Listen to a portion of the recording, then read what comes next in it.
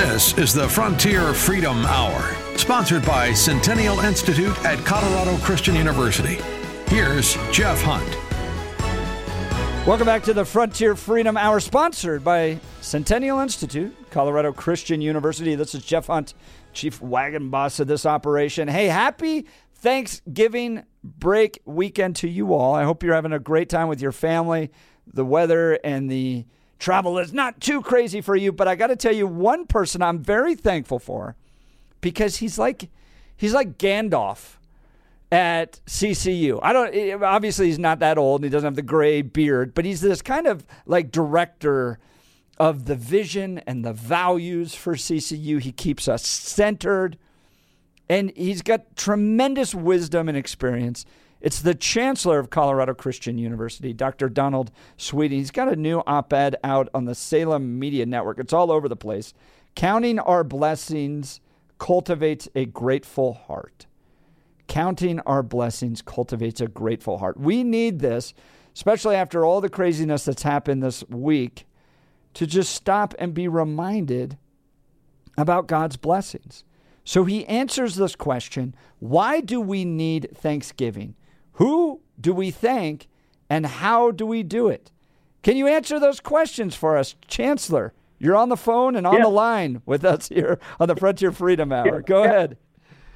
I've been called all kinds of things. I don't think I've ever been called Gandalf before. So,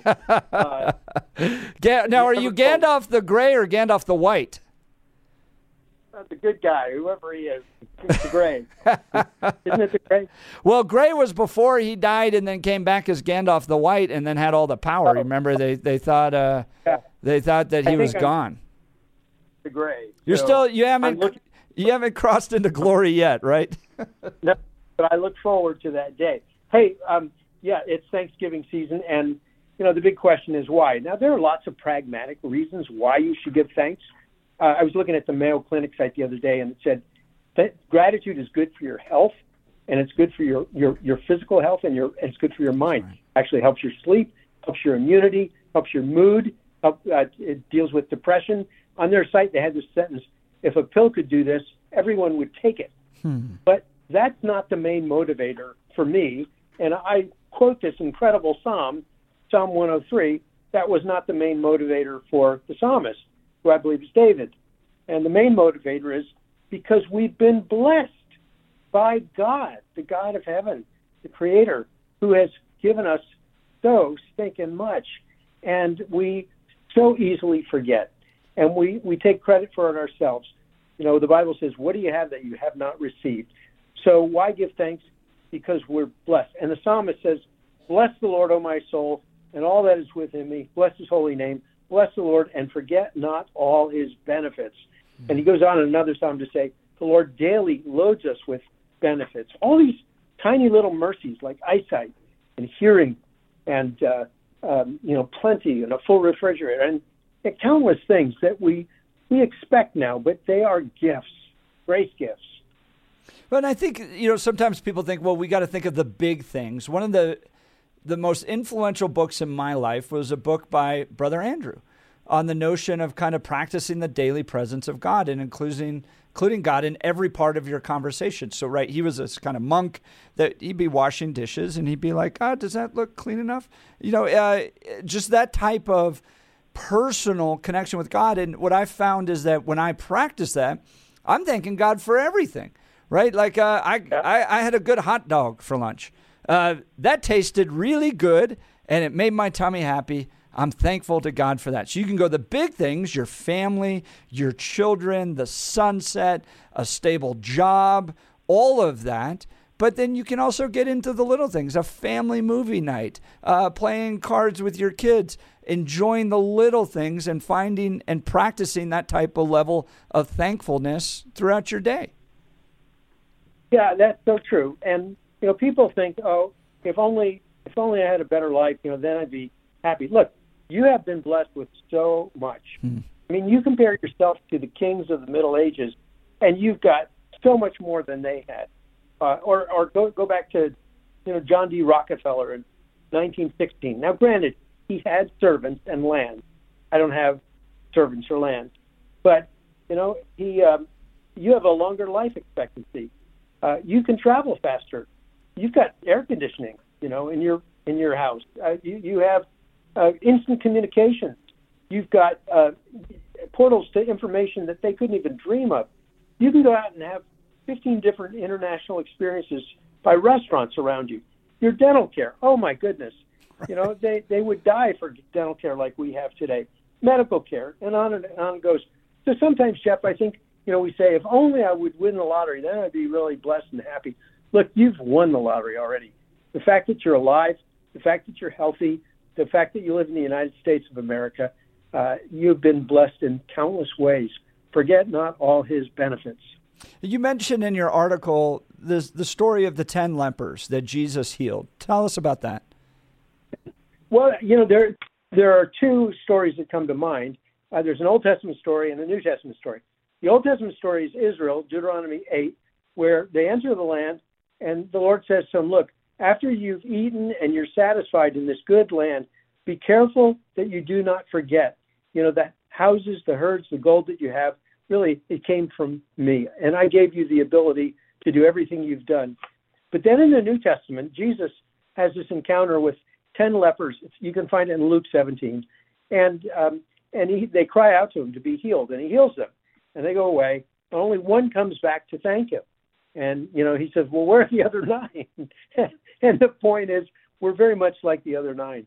We get blessed, and then we go off, and we either say, I'm entitled to it, or, I deserve it, or we just totally forget, and we're on our merry way.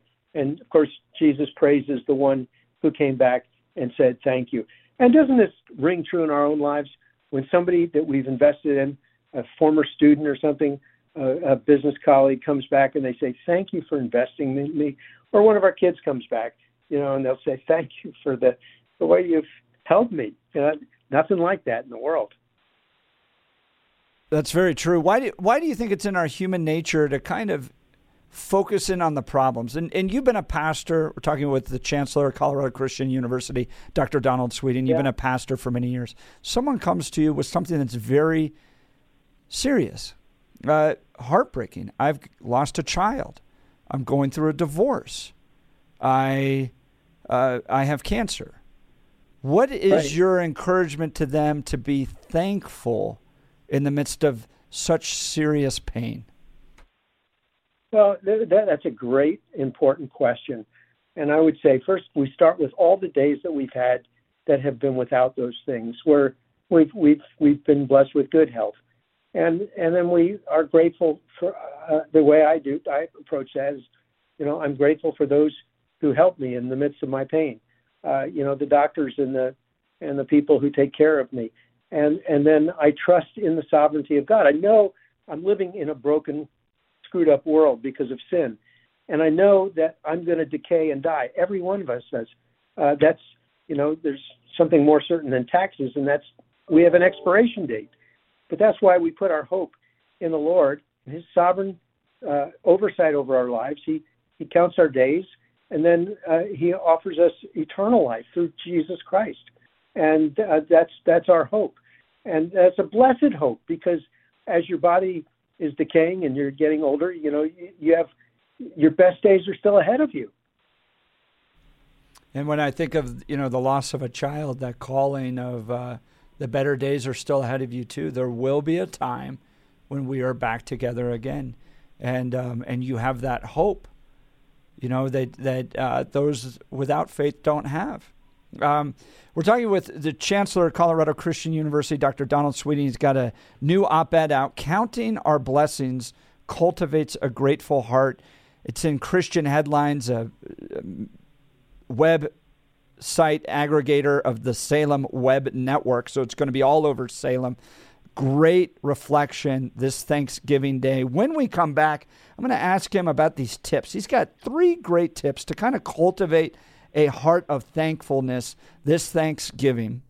You're not going to want to miss these details. This is a great little practice for you to be able to dive into this upcoming Thanksgiving. Friends, I got to tell you, many of you may be in this position. You're looking at a new chapter in your life, whether it's for your children or grandchildren or yourself.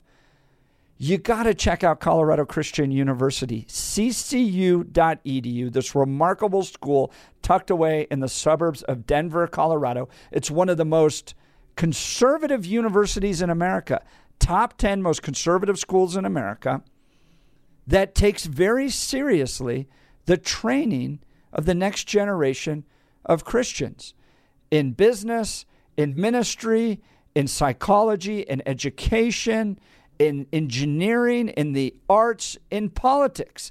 It's training the next generation to embrace their Christian values, to practice their skills well, and to be able to have a liberal arts education, which means they're studying great thinkers. They're studying literature and history and sciences and theology. And so they're getting this great foundation, and then they're getting the skill sets and the values that's going to launch them into this world. It is so exciting, friends, to be on the campus of Colorado Christian University and watch this. And if you're an adult learner, by the way, all of these degrees available online. So if you're like me and you've got kids and a career and hobbies and you're very busy, but you want to study to be able to equip yourself and open that next chapter of your life, this is where it all happens. By the way, Centennial Institute housed there. So you have all this fun activity and the Lee Strobel Center for Apologetics. It